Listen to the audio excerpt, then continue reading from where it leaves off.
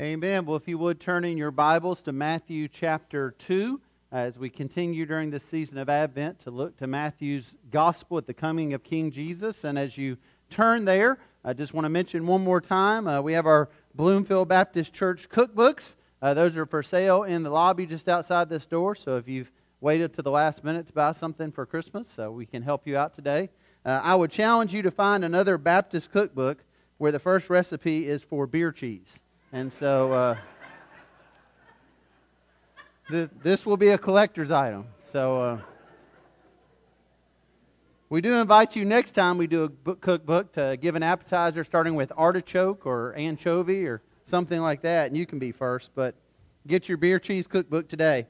Those are $20. So if you're now in Matthew 2, we are going to continue in this Advent series. We've been looking at different responses to the birth of Jesus Christ. And so we started out a few weeks ago looking at the beginning of Matthew's gospel and that genealogy of Jesus and how we see that picture of God's faithfulness in contrast to man's lack of faith, and yet we see that sovereign hand of God at work. We looked at Joseph's response to the birth of Jesus. We looked last Lord's Day at the wise men's response to the birth of Jesus. And today we're going to consider King Herod's response to the birth of Jesus, which I'm sure you're aware is quite different than that of the wise men and of Joseph. And so we started last week in Matthew 2. We see Herod throughout this chapter. So we looked at verses 1 through 12 last week. We're going to come back to some of those passages. But I want to read for us today verses 13 down through about verse 20. So out of reverence for God's Word, if you're able to, if you would stand as I read this text for us this Lord's Day. This is what the Holy Spirit says to us through Matthew and his gospel.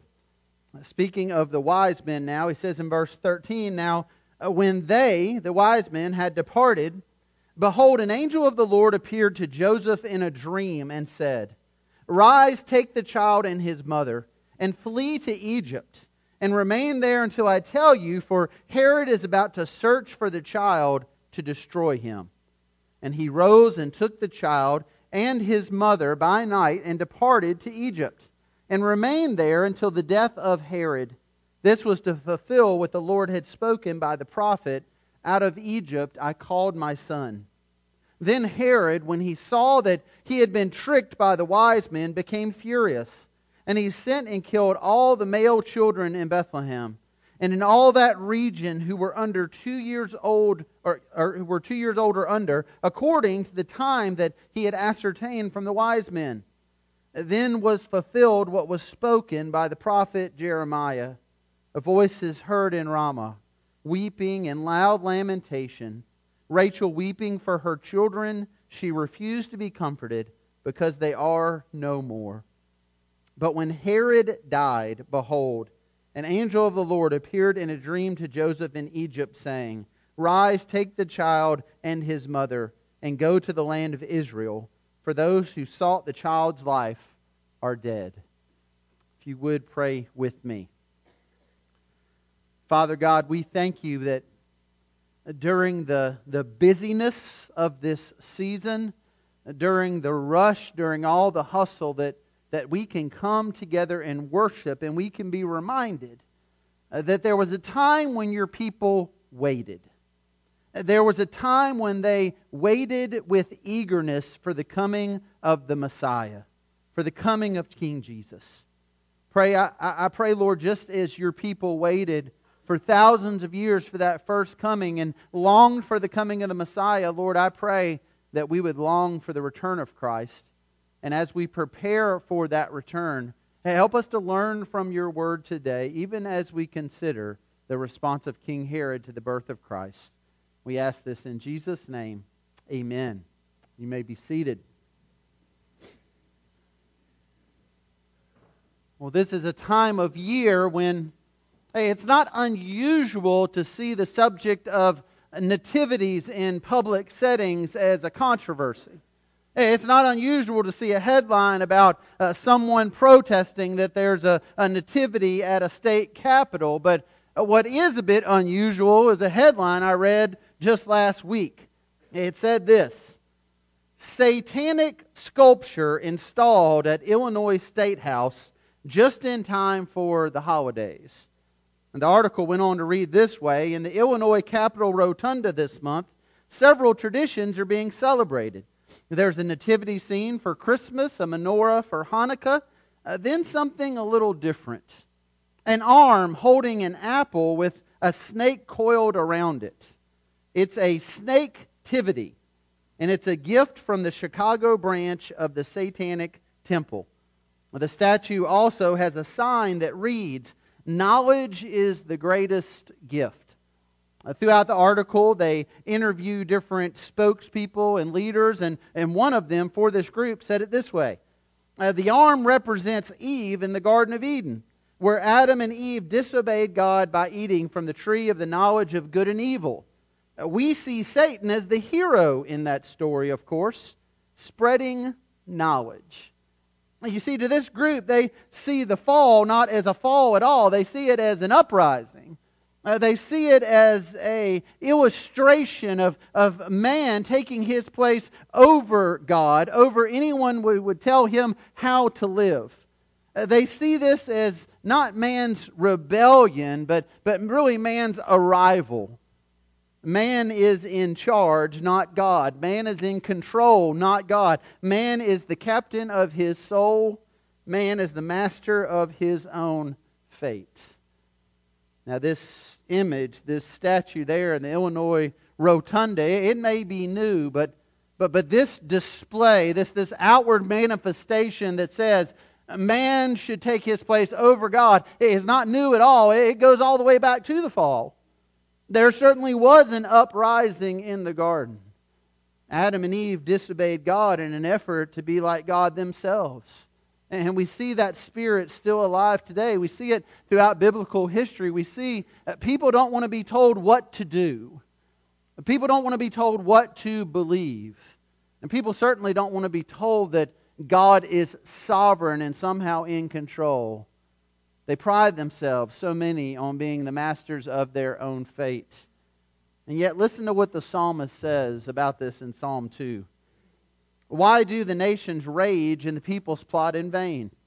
The kings of the earth set themselves, and the rulers take counsel together against the Lord and against His anointed, saying, "Let us burst their bonds apart and cast away their cords from us." See, there's a spirit alive and well in man of rebellion. There's something within us by nature that we desire to push back against authority. And we see it from a very early age. I've mentioned before, none of us have to teach our kids how to say no, do we? I was reminded of this just the other day. We were up in Louisville doing some Christmas shopping, and we were in one of the stores there, and there's a lot of noise, there's hustle and bustle, but as I was looking down one aisle, I couldn't help but just hear this shriekingly loud voice come from just down the aisle from me. "No, mine!" And I looked to see if it was Parker or who it was, and there was this young child sitting in a cart, grasping for dear life onto a toy, as his mother was trying to talk him out of it. "Oh, Johnny, you got to put that back." "No, mine!" "Oh, Johnny," and she was talking in such a way that I thought, Johnny's going to win this one. She kept trying, and he just kept defiantly saying, "No, mine." Now, I didn't get involved in it. I didn't ask her any questions, but I imagine if I were to ask her, "Now, tell me, at what point did you teach little Johnny how to say no?" There had been no response. We don't teach our children to say no. We teach them to say please and thank you and yes, sir, and yes, ma'am. But it's not just children. It rises with us throughout the ages. There's something within us. The Scripture says our depravity, our sin nature, that pushes back against authority, that pushes back against being told what to do. There is a no that cries out from within us. And what that comes down to so often is we don't want authority. And there's no clearer picture of that in the Scripture than that of King Herod in Matthew chapter 2. King Herod is a man who did not want to have anyone in authority over him. He saw himself as the master of his own destiny. He saw himself as the ultimate, as the supreme. So when these wise men from the east show up and start asking questions about the King of the Jews, a title that he had actually been assigned, when he realizes it's not him that they're looking for, well, he was a bit threatened. Now, we're going to look at King Herod's response here, but in order to understand his response, it's helpful to know a bit about him. This is who we know historically as Herod the Great. He had been put in place there in power by his father. His father had been put in power by none other than Julius Caesar himself. He was a ruthless and a cold-hearted ruler. He was extremely paranoid and threatened by anyone who might take his throne or take his power.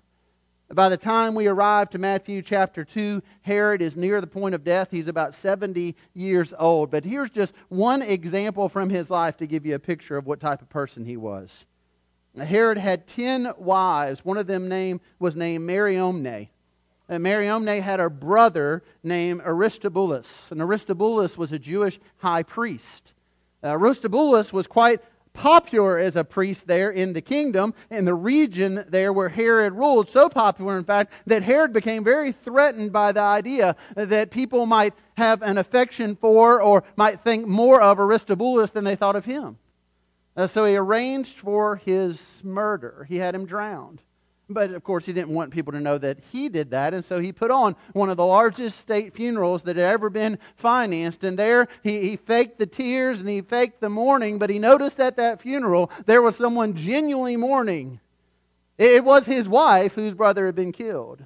It was his mother-in-law whose son had been killed, and as he saw their grief and saw their mourning, he was so enraged that they might think more of that who was dead than they thought of him, so he had them killed as well. Not only that, he had 2 of his sons killed when he thought they might rise to power over him. 5 days before his own death, he had his eldest son killed. The first century Jewish historian Josephus wrote this about Herod and about his rule. He did not permit citizens either to meet together or to walk or to eat together, but watched everything they did. Exhorting them always to be at work, he had spies everywhere. He would often put on the clothing of an ordinary citizen and mix among the multitude at night, asking them what they thought about Herod and his government. When they answered with criticism, they were punished severely or even brought to the citadel where they were put to death. Now, this man was so paranoid and so vain and demanded so much attention that shortly before he died, he had many of those who were rulers and well thought of in the Jewish community imprisoned on trumped up charges. And this was his command, that on the day that he died, they would be murdered and executed. Why? Because he wanted there to be great mourning and great grieving in the land on the day of his death.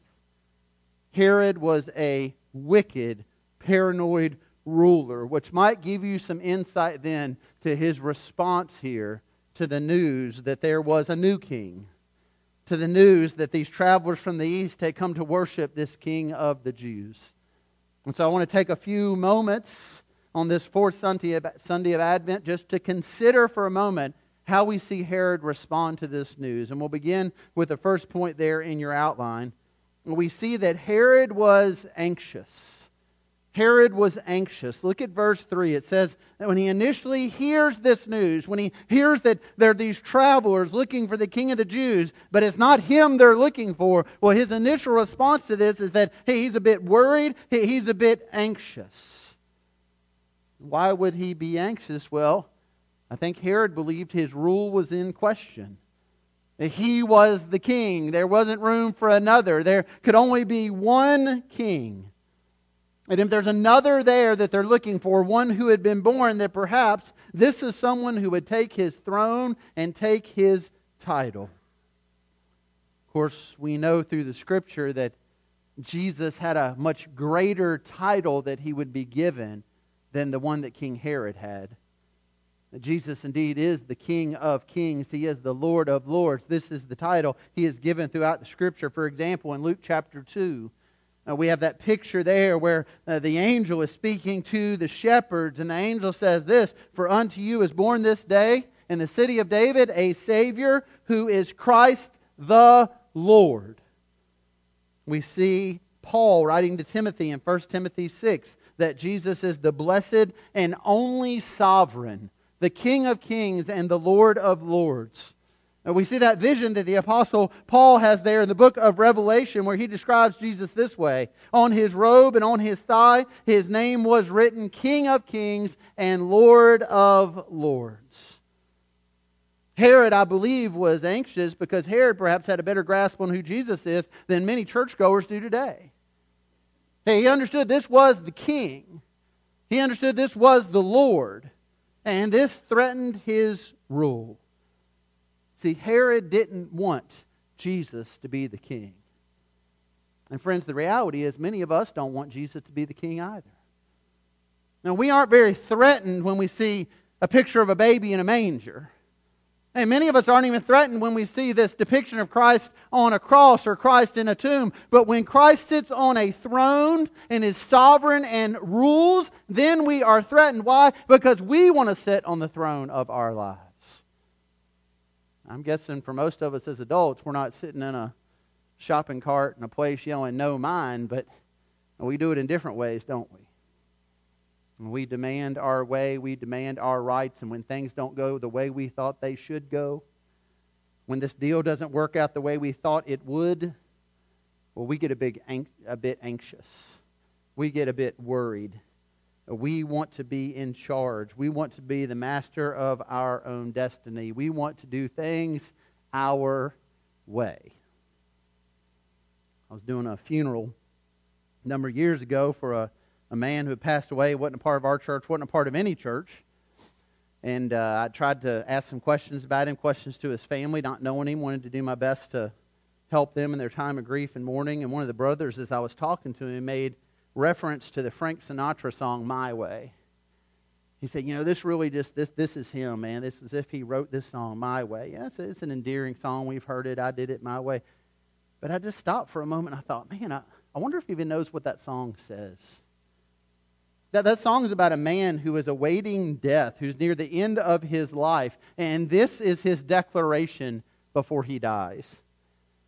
"And now the end is near, so I'll face the final curtain. My friend, I'll say it clear. I'll state my case of which I'm certain.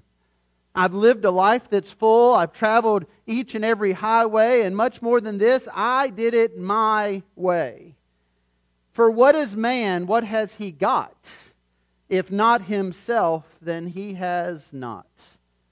To say the things he truly feels and not the words of one who kneels. The record shows I took the blows. I did it my way. I did it my way." Do you hear what that's saying? Sinatra's daughter would actually later write that her father, while this was the song people associated with him, he came to hate this song because it was so self-absorbed and so self-indulgent. I wouldn't bow my knee to anyone. I said exactly what I thought. I did things my way. Friends, if that is the testimony of your life, if that is the declaration of your heart, then you need to understand that your way leads to death. Scripture says very clearly there's a way that seems right to a man, but its end is death. That there was a way that Adam and Eve pursued in the garden, and its end was death. There's a way that thousands and hundreds of thousands and millions and even billions have pursued, and its way is death because it is defiant and it is rebellious, and it is a way that says, "I am king, there is no other." And as we see this pronouncement of a king, we see Herod not only anxious, but point 2 there in your outline, but we see that he is agitated. His anxiety grows to agitation. He becomes more and more paranoid. In fact, we read there in verse 4 that he's so paranoid that he calls together all the chief priests and everyone who can help him understand exactly what's taking place here. Now, this was not out of a desire of Herod to go worship Jesus. Although that's what he tells the wise men. No, he wanted to extinguish Jesus. He wanted to do away with any threat to his throne. And so he gathers there together these scribes, these who can tell him about the prophecies, and they show him what the Scripture says. They show him the prophecy there that says that Bethlehem is where the Messiah would be born. I think at Herod at this point, as he becomes aware of this, his anxiety grows in agitation because he begins to understand, wait, that this is in my rule and in my region. This is a threat to my throne. And so he comes up with a plan. He's going to summon these wise men. He's going to send them to go find Jesus in Bethlehem, and he's going to tell them to send word to him so he can go worship Jesus also. But the Scripture makes it very clear that his desire was not to worship Jesus at all. It was to murder him. Why? Because he was a threat to his kingdom. And we see it there in verse 6 in that prophecy. And you, O Bethlehem, in the land of Judah, are by no means the least among the rulers of Judah, for from you shall come a ruler. A ruler was a king. A ruler was a sovereign. Now, this is a bit different for us to consider in our culture. Usually when we think about kings, we think about British royalty. We think about those who really don't have absolute power, have very limited power. There are some kings in the world today who have absolute power. Many are tyrants. But that's not the system of government we operate under. So we don't really fully comprehend what's being said here when we read about a ruler or a king. But in this context, in this time, in Herod's day, the king was absolute. That the king was sovereign. The king had absolute power and control. There could only be one king. And not only did Herod demand to be that king, he would not have anyone be ruler over him. He was troubled by this idea of this sovereign King Jesus being raised up. And friends, the reality is many of us are troubled when it comes to this issue as well. Again, baby in a manger, that's fine. Christ on a cross, we're okay. But Christ on a throne, Christ who is sovereign, a God with absolute power and control, well, we push back against this. We don't want someone telling us what we need to do. Now, we like the idea of God being sovereign when we need something. Especially when things are out of our control, when we're at our wits' end, when we can't fix it. So often that's when we cry out to God, God, would you do this? So often that's when we lean on God and see God as powerful, when we realize our limits and our lack of power. We'll go to God almost like He's just there to do our bidding. He's kind of our supernatural Santa. He's our heavenly grandpa. He's somebody we can just go to and ask for stuff. As if He's just waiting there to do our bidding. And yet the Scripture is clear, friends. We are the ones who are here to do the bidding of God. Now, He is the sovereign. He is the one in control. But this is a hard thing for us to grasp. In fact, it's something that confuses us. It's something that troubles us. I mean, we're okay with God being sovereign when things go good, but what about when things go bad? What about when hard things happen? This is when we wrestle, and I think we should wrestle with the sovereignty of God. But we need to make sure we wrestle with it through the lens of the Word of God, not through the lens of a troubled heart, not through trying to logically make sense of things, but to go directly to God's Word and see what it says. And this passage shows us that there is a tension in the Scripture that exists when we look at God's sovereignty alongside bad things happening and wicked things happening, and even alongside the problem of evil and the evil intentions of man. And we see it here in Matthew chapter 2. And for example, consider how it is that Jesus was born in Bethlehem in the first place. Now, I was talking to someone, a skeptic, once about the gospel, and one of the things we were talking about was all the prophecies that were fulfilled by Jesus, and how you have all these writings in the Old Testament from different prophets, and how you see the perfect fulfillment of them in Christ. And the skeptic said to me, well, that's easy. He said, the people you're reading about there in the New Testament, they knew what the prophecies were, so they just arranged for things to happen in such a way that it would appear the prophecy was being fulfilled. For example, you see the prophecy here concerning Jesus being born in Bethlehem. So the skeptic's theory was, well, Joseph and Mary hatched this plan to have this child that they would call the Messiah, They knew the Messiah had to be born in Bethlehem, so they arranged to go to Bethlehem to have Jesus. Well, there's a serious problem with that logic. And it's this. Who told Joseph and Mary to go to Bethlehem? It was Caesar Augustus. Caesar Augustus, this wicked king, Caesar Augustus was a pagan ruler. Caesar Augustus referred to himself and demanded other people refer to him as the Son of God. He was by no means a follower of the Hebrew God. He was a pagan man, and yet in his power, as he wanted to count his people, he gave this decree that ultimately led to Joseph and Mary being there in Bethlehem when Jesus was born. And yet that fulfilled one of the prophecies. God used a wicked king to fulfill His sovereign plan. And we see it throughout this chapter. For example, consider the wickedness we see of Herod here, who in his rage has this murderous plot to kill all these children in order to extinguish the threat to his throne. And yet in doing this, he fulfills the prophecy. A couple of them, as we see here in the Scripture. Out of Egypt I called my son. God warns Joseph to flee to Egypt, to escape Herod's wrath. And then when Herod is dead, he brings him back from Egypt. And how do these things take place? Well, they take place through the sovereign hand of God, using the wicked plans of man for His glory. Man's wickedness, sin, evil, these things don't thwart the sovereign hand of God. There's this tension in the Scripture we see where God is sovereign and God is in control, even if we can't fully understand that. But what we can see clearly is that Herod is clearly anxious. Herod is clearly agitated, which leads to that third point in your outline. Herod's response is that he was angry. He is furious. Joseph is warned in this dream to flee to Egypt because, quote, Herod is about to search for the child to destroy him.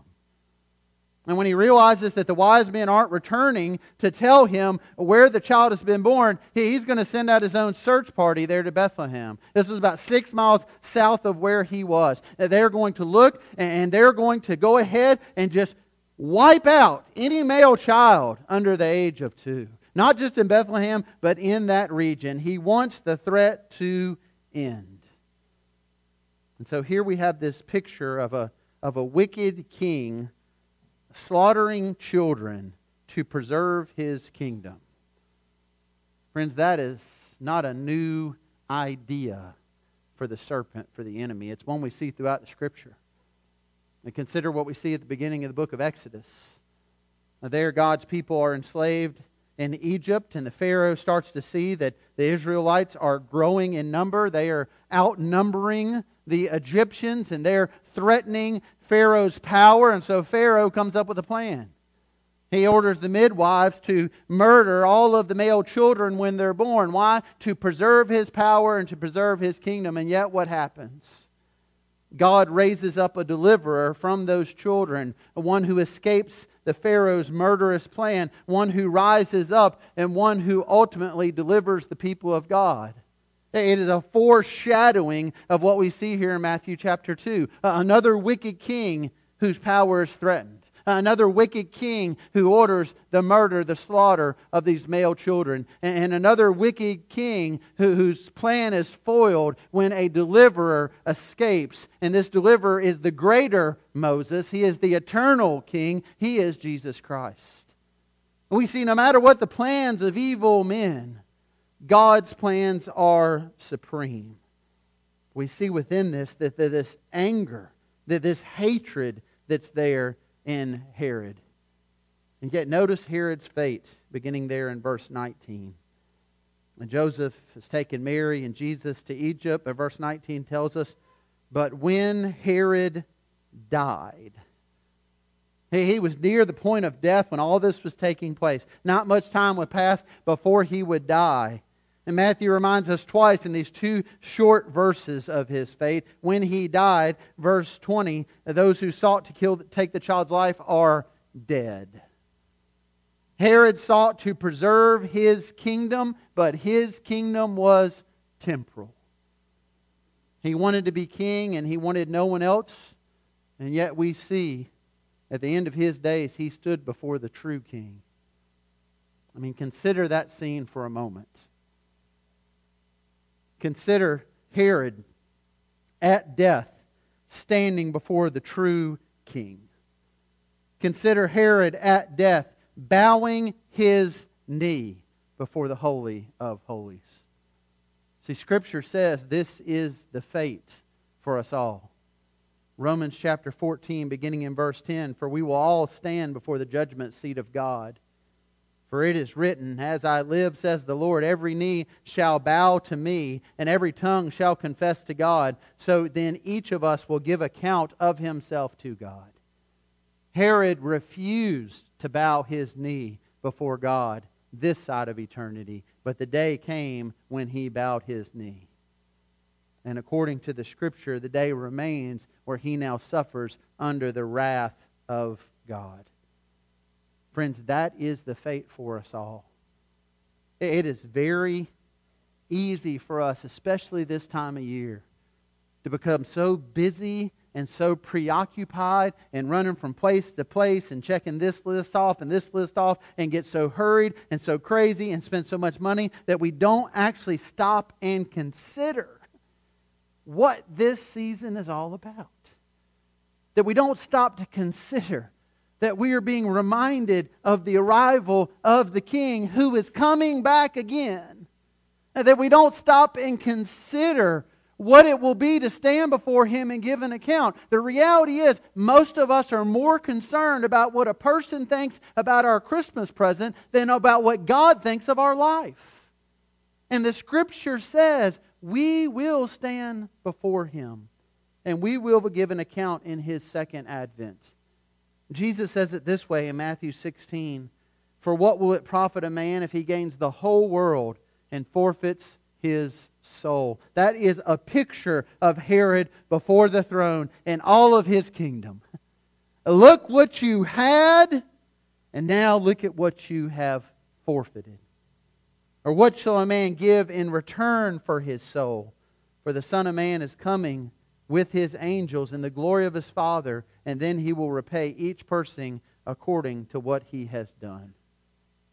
Friends, are you ready for that day? I know many of us, I've mentioned this before, we're accustomed to asking this question. We probably asked it this morning. Are you ready for Christmas? Are you ready? But friends, there's a bigger question we need to ask. Are you ready for Christ? Are you ready to stand before Him in judgment? Are you ready to give an account? And the good news from the Scripture is, as you consider what that looks like, if you have repented and trusted in Christ, the Scripture says you are clothed with His righteousness. He speaks on your behalf. He is your advocate. But friends, if you have yet to bow your knee to the throne, if you are unrepentant, if you are demanding to do things your way, then God will allow you to do them your way up to a point. But there'll be a day you stand before God and you have to give an account for your way. And the Scripture gives us no notion that there are scales where the good outweigh the bad. The Scripture says the only comparison there is our sinful deeds to the utter holiness and righteousness of God. And we all fall short of the glory of God. And our only hope this Advent season, our only hope is to place our trust in Christ as King and as Lord, as our sovereign, and to walk by faith and trust in Him. We will be challenged. At times we will be confused. We won't fully understand. But the day is coming when He says He will indeed make all things new. And we are to look to Him and trust in Him. Will you do things your way, or will you do things His way? That is the question for us to consider on this fourth Sunday of Advent. If you would stand together as I pray for us, and as we sing, and as we consider these very things.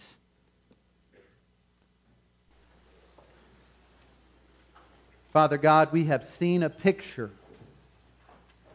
We have been warned from your Word of what it looks like to live life for ourselves. of what it looks like to be the king of our own domain, the master of our own destiny. Lord, we have seen it and we know how it will end. And so, Lord, I pray we would heed this morning. I pray for anyone here who is yet to bow their knee to the cross, anyone who's yet to confess Christ as Lord, and anyone here who is perhaps considered themselves a Christian, perhaps they're faithful to attend this church or another, but they're not living according to your word. They're living in disobedience. Lord, I pray that we would repent and would trust in you. Lord, I thank you in the hurriedness of this season and the busyness of it, in a time when we can be so distracted, that you remind us from your word of a day when people were waiting for the arrival of the King. They were longing for it. The wise men traveled for many days, weeks, months to have the chance to worship Jesus. Thank you, Lord, that we can do that right now, that we can worship Him. And thank you, Lord, that as they look towards the first coming, we now look towards the second. I pray we would be ready. I pray we would be prepared. I pray we'll be a people that will be faithful and will trust in you. I ask this in Jesus' name. Amen.